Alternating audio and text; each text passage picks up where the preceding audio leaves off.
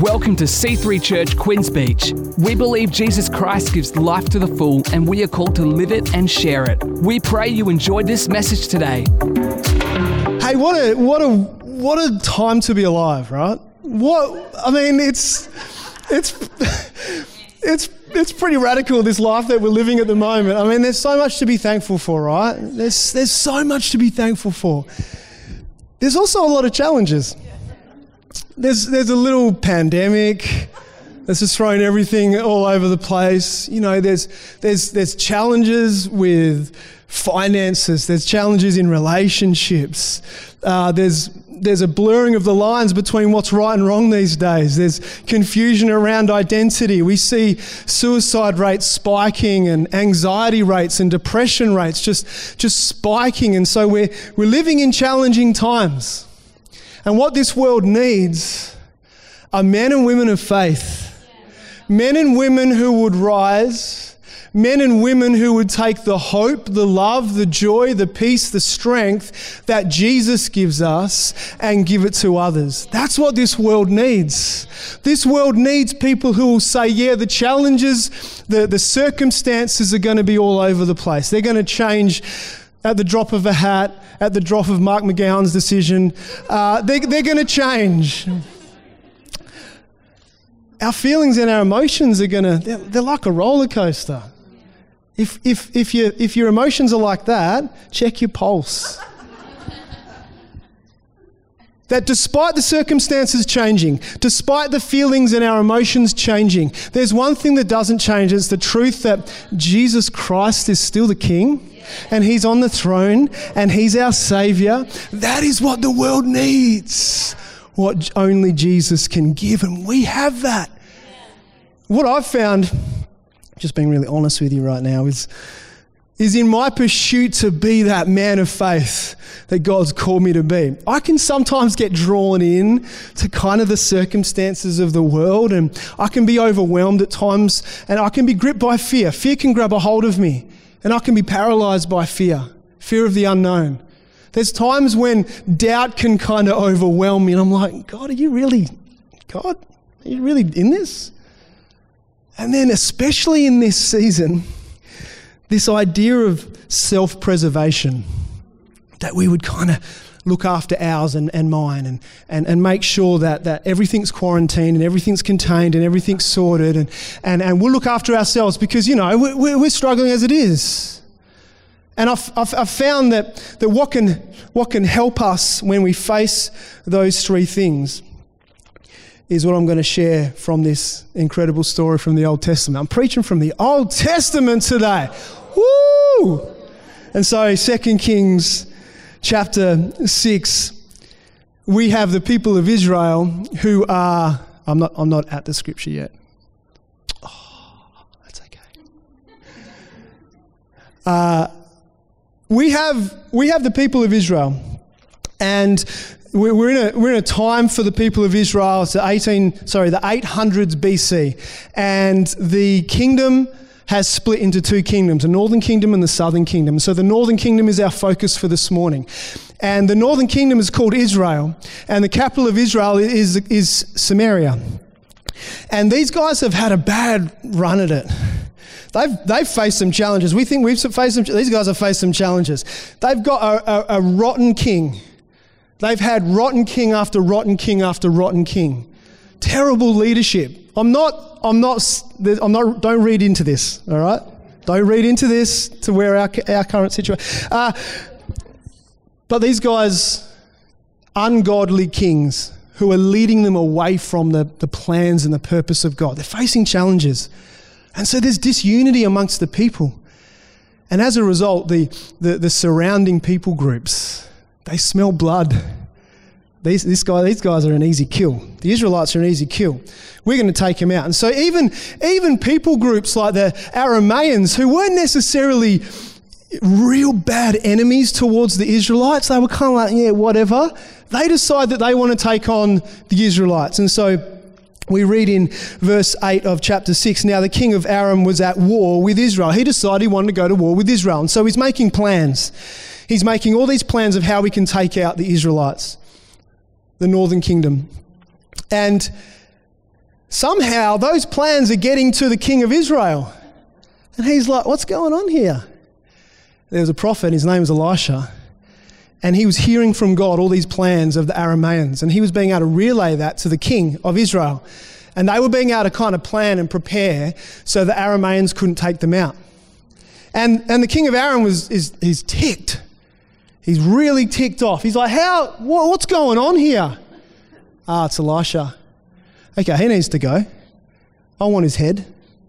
We need to get rid of him. And so they find out where Elisha is staying. He's staying in a place called Dothan. And they, in verse 14, the king sent horses and chariots and a strong force there. They went by night and surrounded the city. In verse 15, when the servant of the man of God got up and went out early the next morning, an army with horses and chariots had surrounded the city. Now listen to his response. "Oh no, my lord, what shall we do?"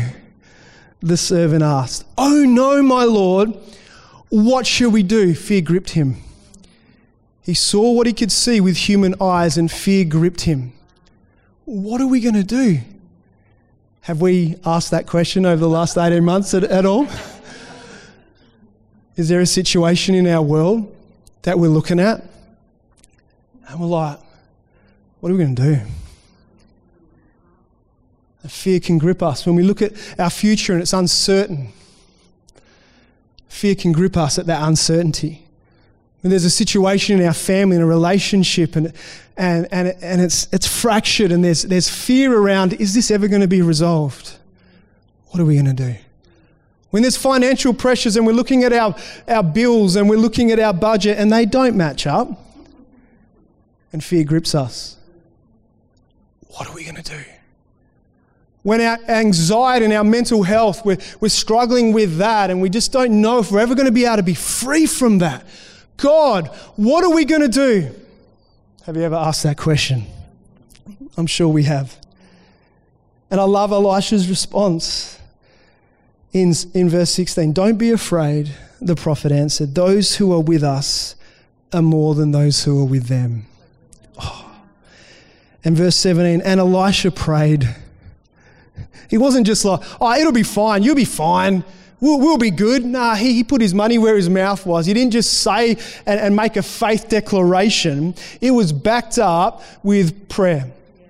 And he prayed, "Open his eyes, Lord, that they may see." That he may see. Then the Lord opened the servant's eyes, and he looked, and he saw the hills full of horses and chariots of fire all around Elisha. In other words, as Elisha prayed, open his eyes, he saw not just what he could see in the natural, but he began to see what only God could see. He began to see God's provision. He began to see God's ability to come through and his faithfulness.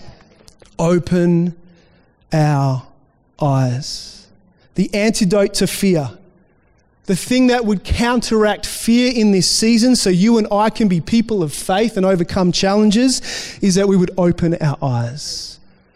That we would open our eyes and see what God sees so that fear can be overwhelmed. It could be a realized fear, a real fear. It could be a perceived fear. And I had a moment a few weeks back. I was on annual leave and I had the opportunity to go over to Queensland. We're going to go to the national conference.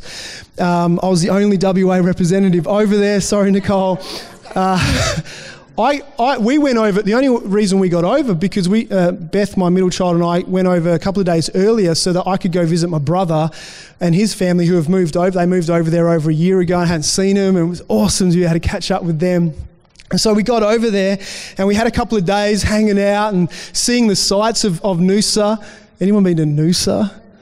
I could live in Noosa. Far out. It's amazing. I love it. And so we're over there, had a couple of days, and then the news comes that WA is about to go into lockdown. COVID cases. COVID is rife, thousands upon thousands. No, there's only one case. Is this being recorded? I don't know. And it was weird. It was really strange being over there because I felt like a bit of I was on the run. I'm a WA person. WA is going into lockdown. They've all got COVID. But this fear started rising in me. It was a perceived fear. And look, I don't get anxious very often. Nothing really causes me to get that anxious, but I was anxious. I started being really fearful about what was going to happen. What if I hadn't been to any of the exposure sites, but this is how your mind works, right? I've got COVID. I've just spent 2 days out in Noosa. I've basically just given everybody, I've spread COVID. I'm a super spreader. I'm done. I can hear the ACA report now. Pastor spreads COVID everywhere. Tells people to drink methylated spirits, and then and then how long were we going to be stuck in Queensland? It's a nice place, I love it, but it's not my home. And I was unsettled, and I had my daughter with me. And so this fear started rising, this anxiety started rising, and I couldn't get a test. We couldn't get a test until the Tuesday, because you know what Queensland's like, they just slow at doing everything. And so everything was closed for like 3 days. I couldn't get a test until the Tuesday morning. And then I was told that it could be a 3-day turnaround. I'd have to get the test, isolate, and then wait for the negative result, and then I could go to conference. I was getting the test on Tuesday. Conference started on Tuesday. Do you know how many days the conference lasted? 3 days. It could have wiped me out the whole conference. And so I'm like, oh, this is not cool. I'm so glad that I have a habit of reading the Word and spending time praying. Because that thing got me through. That habit, that routine got me through. And look, I've built this habit this year. It's different. It's actually at night. It's reading the Word, and then it's writing a prayer in a journal, and then praying that prayer out. And I've just found it's just worked in this season. It hasn't been something I've done in the past, but it's working in this season. And usually when I'm on annual leave, I'm a little bit slacker with my routines around praying and reading I'm just being honest with you guys. But for some reason, I'd kept it up. This was the reason. And so I switched it to mornings when I was over in Queensland, and I was praying and I was reading the Word. And this is, I just want to take you inside a few of my journal entries, if that's okay. Just to help you see the progression from fearful, oh my goodness, as I pray God's opened my eyes, to He's got this. And so Sunday the 25th, I come to you. I don't know what the next week looks like, and that concerns me. Everything can shift, but you remain. I choose to remain in you. And I was like just grasping on that. It's just that little mustard seed of faith. Monday, strange and uncertain times, a little anxious, hopefully get tested and get the result and be able to get to some of the conference. God, I ask that you make a way forward. That means we get to conference and get home safely. I was even at a point, forget about conference, I just want to get home. Tuesday, we were able to book a COVID test that morning. Thank you for hearing my prayers yesterday. Thank you for alleviating my anxious thoughts. Thank you for providing a pathway forward. You are good. You are kind. I pray for a supernatural turnaround of the results, Jesus. May it be less than 24 hours.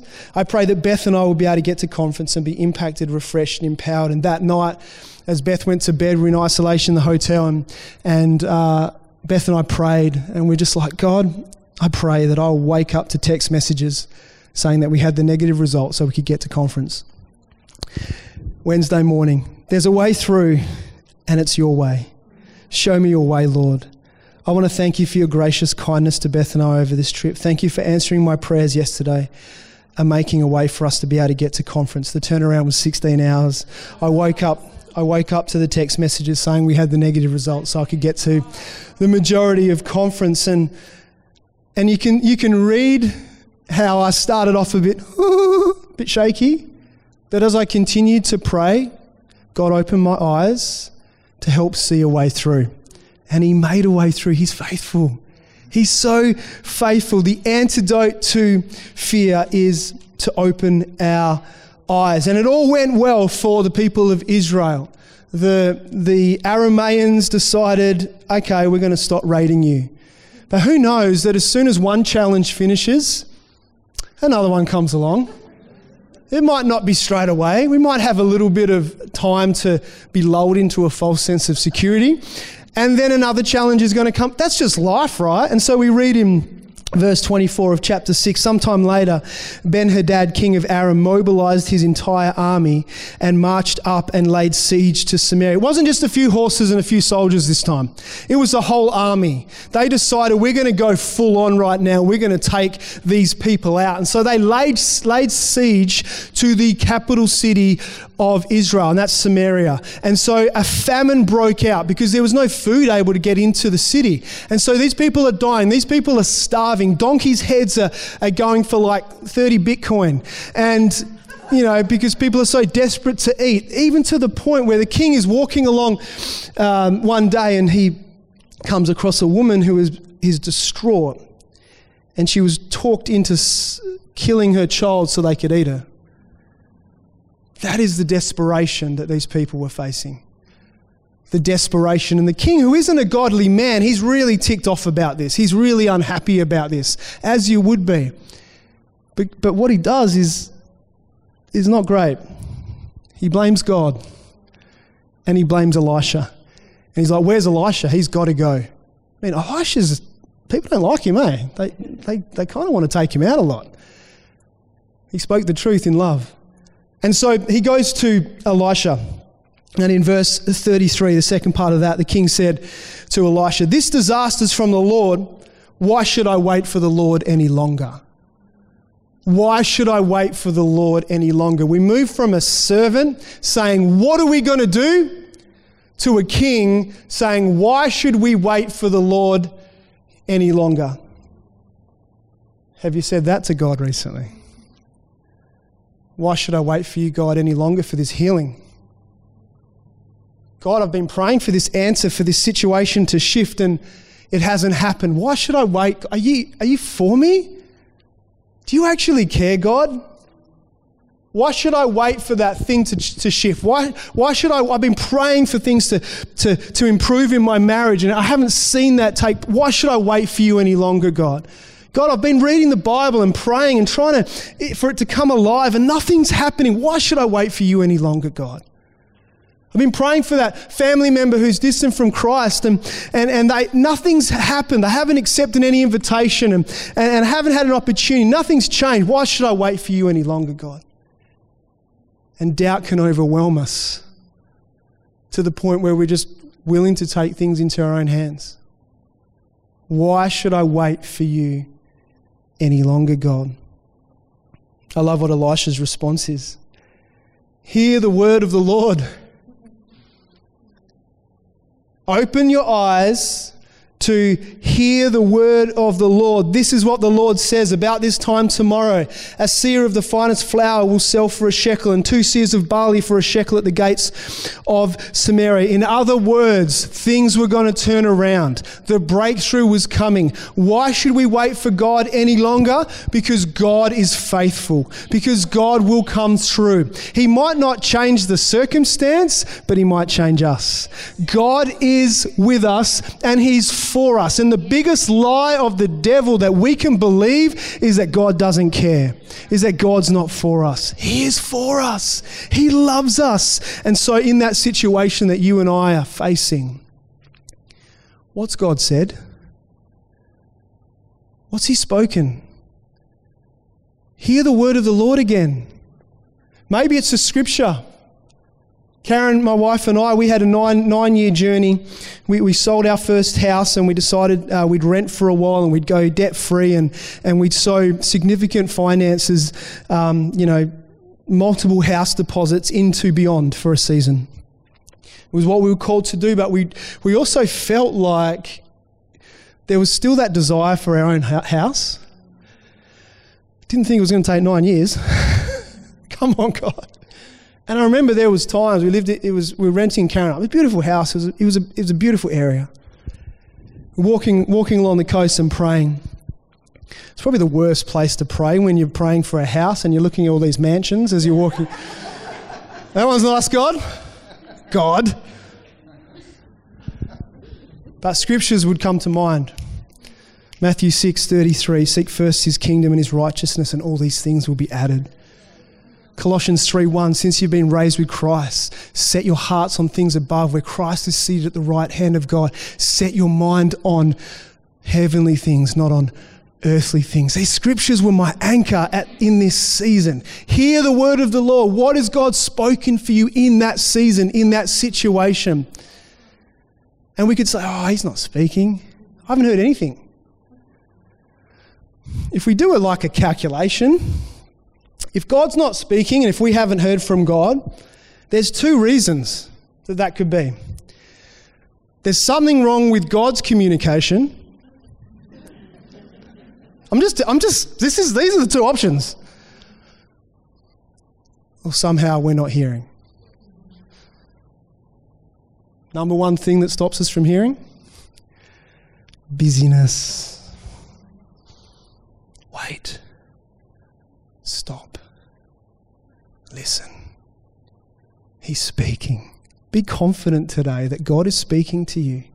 He's spoken in his word. He speaks through his Holy Spirit. He speaks through leaders and pastors. Maybe it's not a scripture that we need to hang on to. Maybe it's a word that Pastor Nicole or Pastor Steve has declared from the pulpit, and it's like it's a repetitive kind of phrase, a declaration of faith that they've heard from God and they're declaring. Grab a hold of that. For Pastor Jace, he says it's going to be the best year in the Bible. And he's not just throwing that out because it's like, I just want to make the people happy. He's heard from God. This is going to be our best year in the Bible. And so if we're struggling, declare that and continue just to grind it out. The shift will come, the breakthrough will come. Or maybe it's a word from God through a song that we've sung. I love it when God speaks through a song and there's a one line that I just can't stop singing, you know. And maybe there's this uncertainty and this doubt whether God's got our family, God's got our kids in the future. And we're kind of really grappling with that. Are you really for us, God? Are you going to come through for my kids? We can grab a hold of a line from the blessing. May his favour be upon you for 1,000 generations. And your family, your children, their children, their children. Declare it. Sing it if you want. If you've got a good voice. And if you don't, just sing it. What is God speaking? The antidote to doubt is that we would hear the word of the Lord. Hear the word of the Lord. Grab a hold of that word. And Elisha prophesied it. And it came to pass. The siege was lifted. But there were 4 lepers who were outside the gates of Samaria. And they didn't hear that Elisha had prophesied that the siege was about to end. And so it's night. The next day, the siege is going to lift. But these lepers, these 4 lepers, and can we have the band up? Or are we? Yeah, Sade. That'd be awesome. Thanks, Sade. And Rex. I know you're going somewhere else. I thought you were going to come and sing.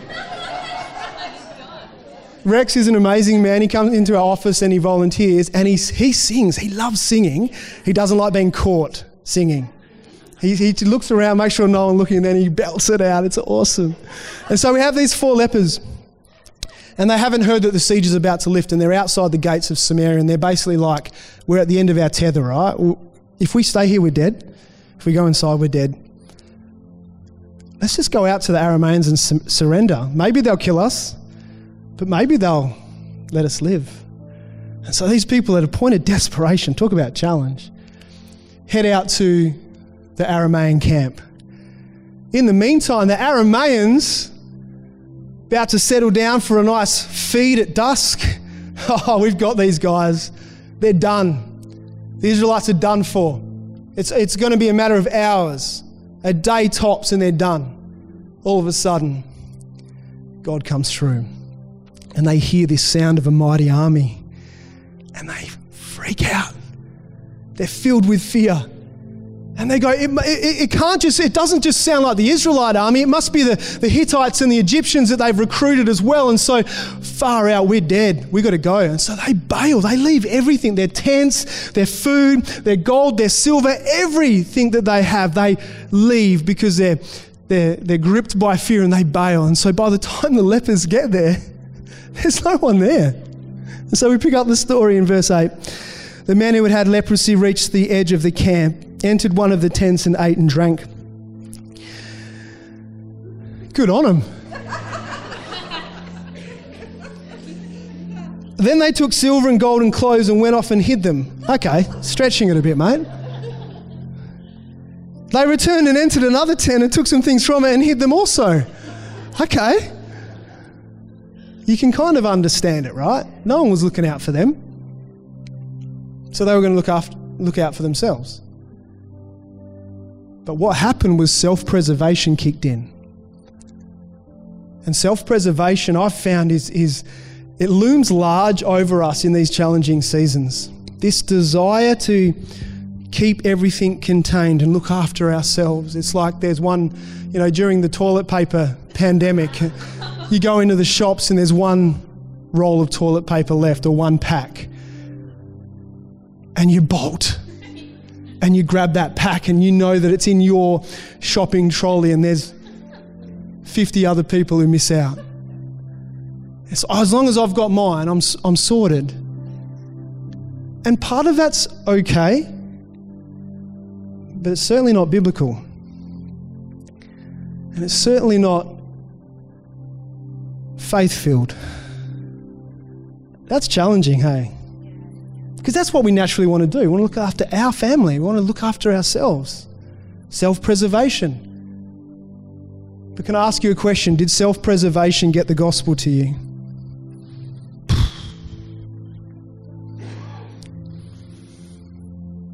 Was Jesus filled with self-preservation when he went to the cross? The gospel only got to me because someone chose to step out of self-preservation, step out of their comfort zones, take a risk, trust God, and by faith declare the gospel. And now it's our time. Now it's our turn to be those people of faith, to be those people who bring hope. And look, let's not smash these guys because they did come to their senses in verse 9. Then they said to each other, what we're doing is not right. Was this already up here? Did you already know the end of the story? Oh, good. What we're doing is not right. They came to their senses. This is a day of good news and we're keeping it to ourselves. Wow. Isn't that just our lives as Christians? This is a day of good news. Every day is a day of good news when we have Jesus. Everything else is considered garbage, as the Apostle Paul says, compared to the knowledge of knowing Jesus. We've got the most precious thing, the most precious commodity, the most precious, most amazing, most eternal hope. You and I have that as followers of Jesus Christ. This is a day of good news and we're keeping it for ourselves. If we wait until daylight, punishment will overtake us. Let's go at once and report this to the royal palace. So they did. And they called out and they told and reported everybody the good news. The siege was lifted. Hope came. God came through. The antidote to self-preservation in this season for you and I to be men and women of faith is to give hope. It's to give hope. The eternal hope that you and I have is not flimsy. It's an anchor. Do you know what his name is? Who his name is? His name's Jesus. Do you know that no pandemic has changed the fact that Jesus lived on this planet a perfect life, he never sinned? Do you know that that COVID hasn't changed the fact that he...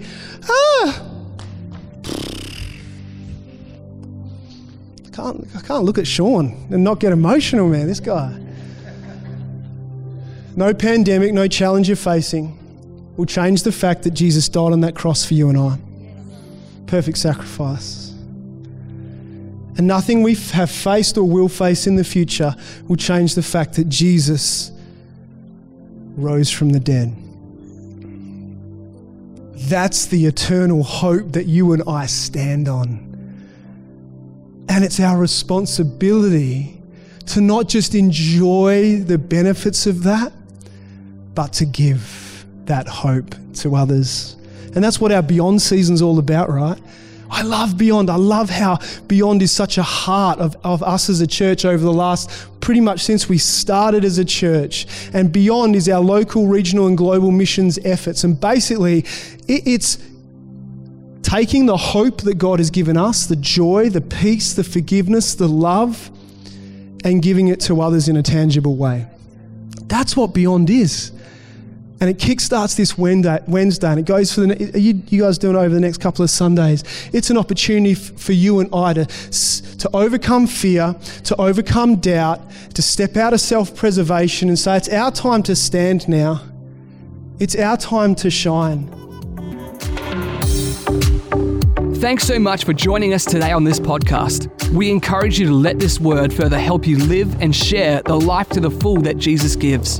If you want to check out more of our upcoming events, service times, locations, or to give online, head to c3hh.com.au/give.